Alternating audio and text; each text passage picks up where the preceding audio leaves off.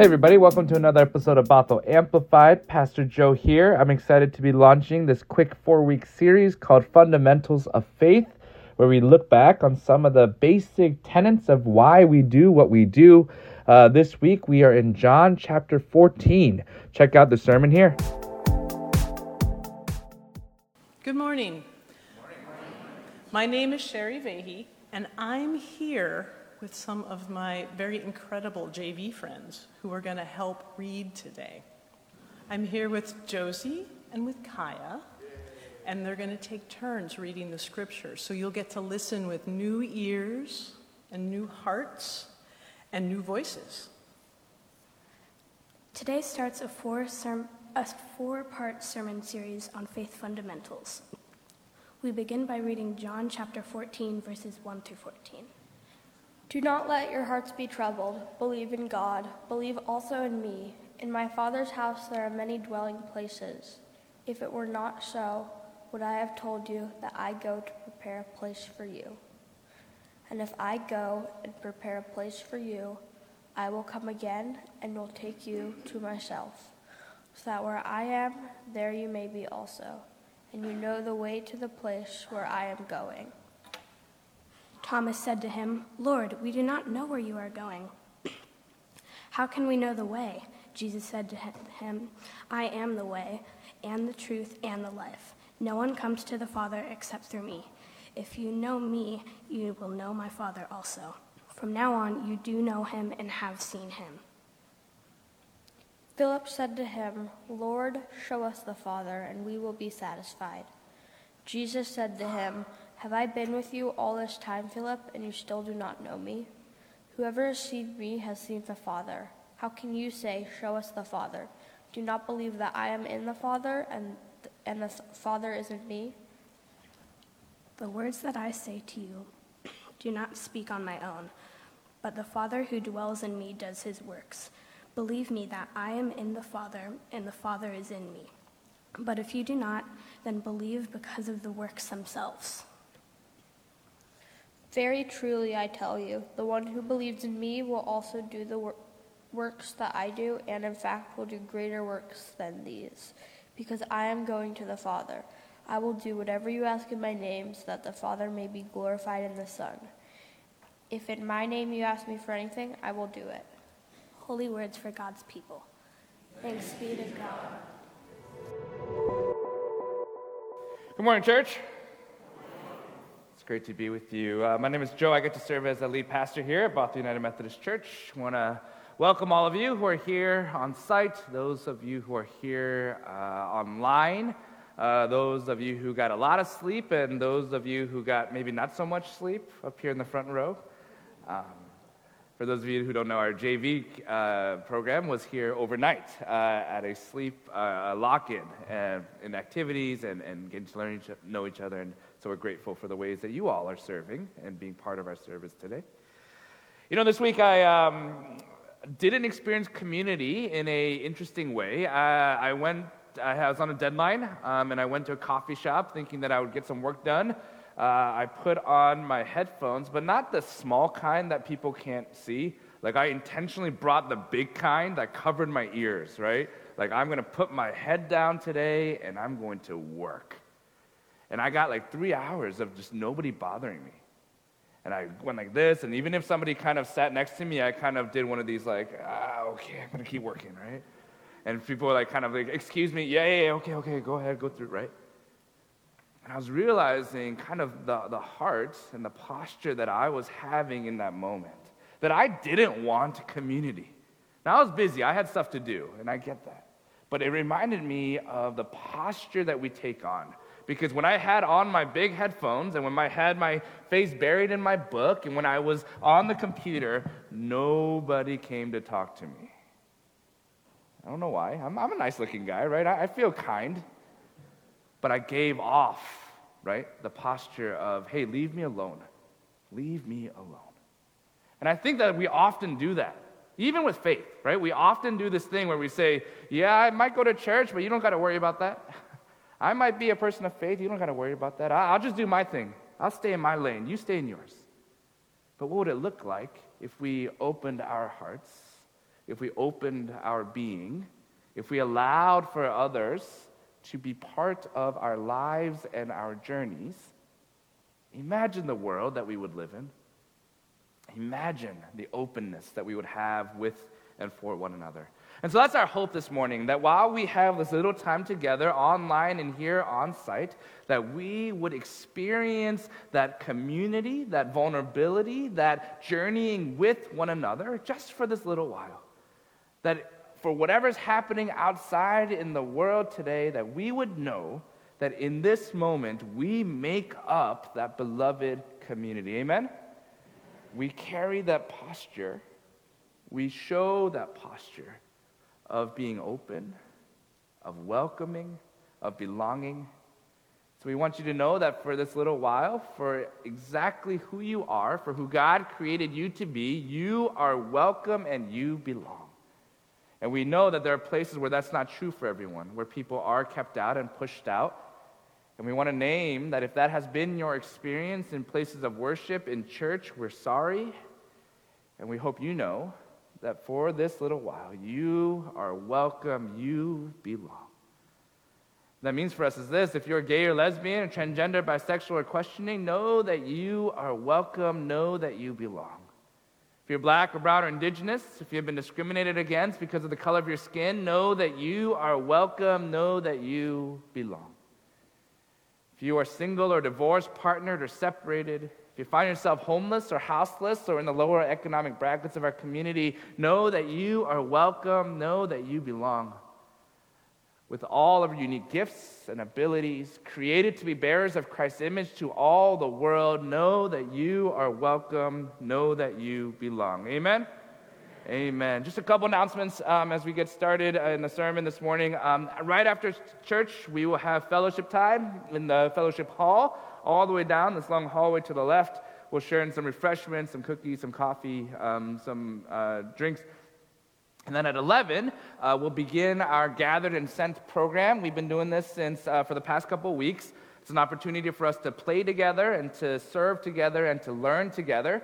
Today we'll meet at 11. We'll hear a little bit about the organization we're partnering with today. It's called Whale Scouts. They're a great organization committed to serving our environment. We'll learn a little bit about them, and then we will all head down to Wayne Golf Course, what formerly known as Wayne Golf Course. Some of you got that reference. That's cool. But yeah, Wayne Golf Course, and we'll be working with Whale Scouts to clean the park and to help our ecosystem. Next week, we'll be staying on site, and we're going to do some board games. And so we want to invite you all to be part of that next week as well, as a way for us to get to know each other. Okay? Do I have anything else? Right after service, while some of you all are in the fellowship hall, if you are new to our area, if you want to get to know a little bit more about the life of our church, Pastor Kristen and I and Brian will be in the lounge here for our monthly pizza with the pastors. It's a little early for pizza, so I think we have a pizza alternate this morning, but it's a chance to get to know us, get to know the story of our church, get to know a little bit about all that's happening. It's a condensed version because we want to make sure that we have time to get together and send, but meet us in the lounge right after service, and we'll spend some time getting to know each other, okay? Anything else? No, that's good. Wonderful. I'm going to go preach over here. Let's pray. Oh God, be present here and in all the places from which we are worshiping.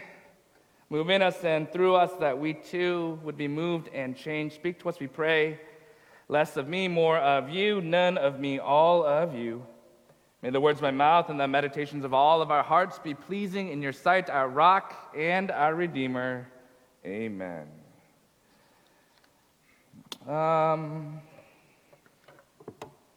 Okay. A bit of Methodist news to start today. How about? Some of you may have heard this. It's an incident that happened in Edmonds a couple weeks ago. Edmonds United Methodist Church a few weeks back. It sounds during service one Sunday, someone went around their parking lot, leaving notes on the windshield with messages of hate against the LGBTQ community. Meanwhile, in Mississippi, two United Methodist clergy women, Reverend Elizabeth Davidson and Reverend Paige Schwam Presley, are now on involuntary leave and are awaiting church trial for officiating what some are interpreting as a same-sex wedding. The couple identify as non-binary, and they are former students of these United Methodist College chaplains who asked them to officiate their wedding.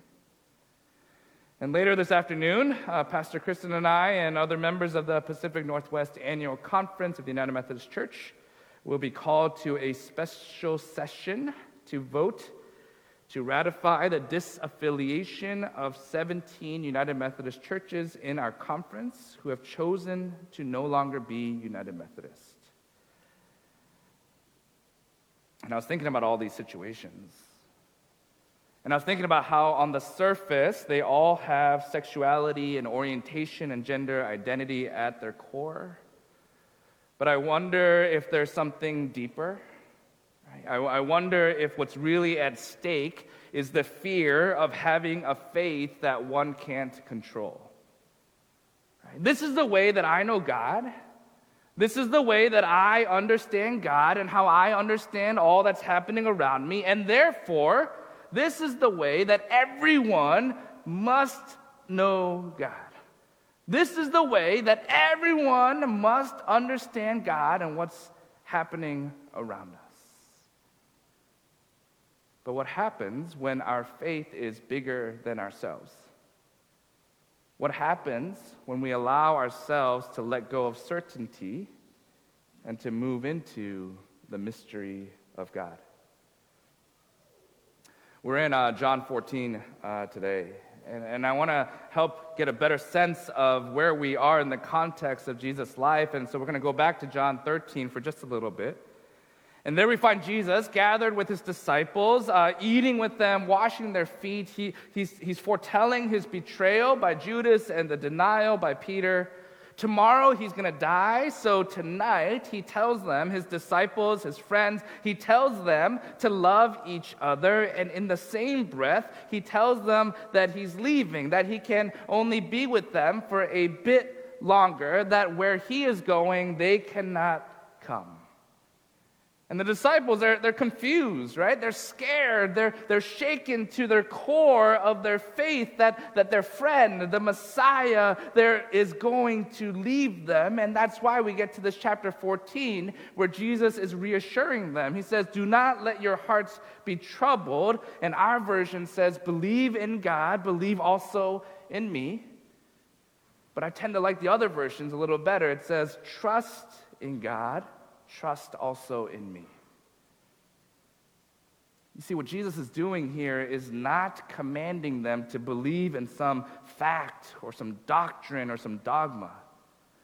What Jesus is doing is to help them trust in the relationship that they've had over these past 3 years. My friends, rely on the relationship that we've built. Rely on the love that we have for one another. Rely on what you know, and you know me.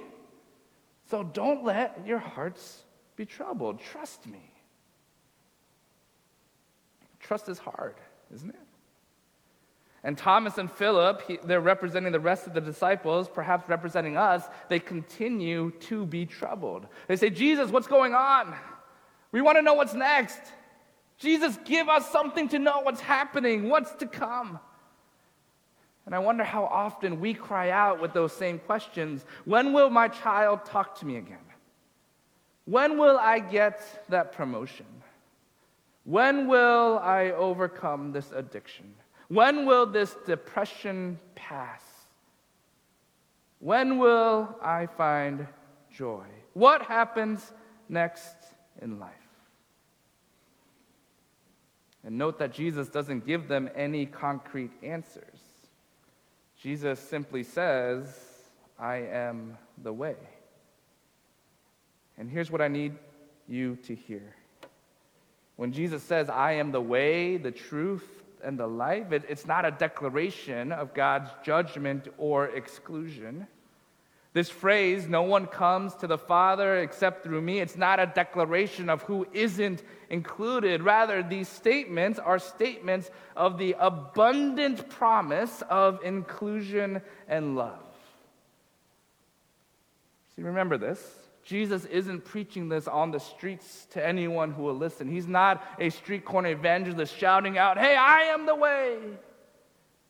No, Jesus is in the intimacy of this upper room. He's sitting with his friends. He's sitting with people he's had this relationship with for over 3 years, developing that trust, developing that bond, developing that love. And to them, to his friends, he responds to their questions saying, "Y'all, you know this. It's me. I'm the way."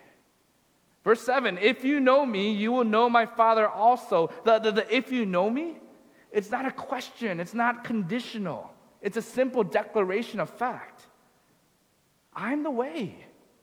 If you know me, and you do, then you also know the one who loves us, who desires community, who fills this world with grace when we can't do it on our own. Jesus says, "I am the way. Know me." When nothing seems to make sense in life, know me. I am the way. When we see brokenness all around us, when we become overwhelmed, know me. I am the way. When we come to terms with our frailty and our mortality, the reality that we will all die someday, know me. I am the way. Do you notice that Philip misses the point? Jesus says, "No one comes to the Father except through me. If you know me, you will know my Father also." And Philip responds, "Show us the Father." He goes directly to the end, to the conclusion. He so desperately wants to have arrived, to have made this whole journey with Jesus worth it, that he loses sight of the relationship along the way. He's willing to bypass the knowing Jesus part, the trust and intimacy and love part, that he wants to go right to the finale. It doesn't work like that. If you want to experience all that God gives, if you want to experience the beloved community on earth as it is in heaven, if you want to break down the walls that separate us so that all would know God's love and joy and hope and peace, then you're going to have to know this new way. The way that teaches to love God and to love neighbor. The way that invites strangers and misfits and outcasts all to the same table.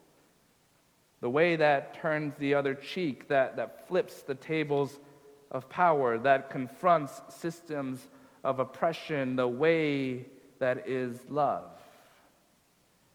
If you want to know God, then you must know this way. You know, earlier when we went back to chapter 13 and looked at some of the context, I skimmed over the timing of our passage, that it was just before the Passover meal. That's important. That they were sitting down for a meal.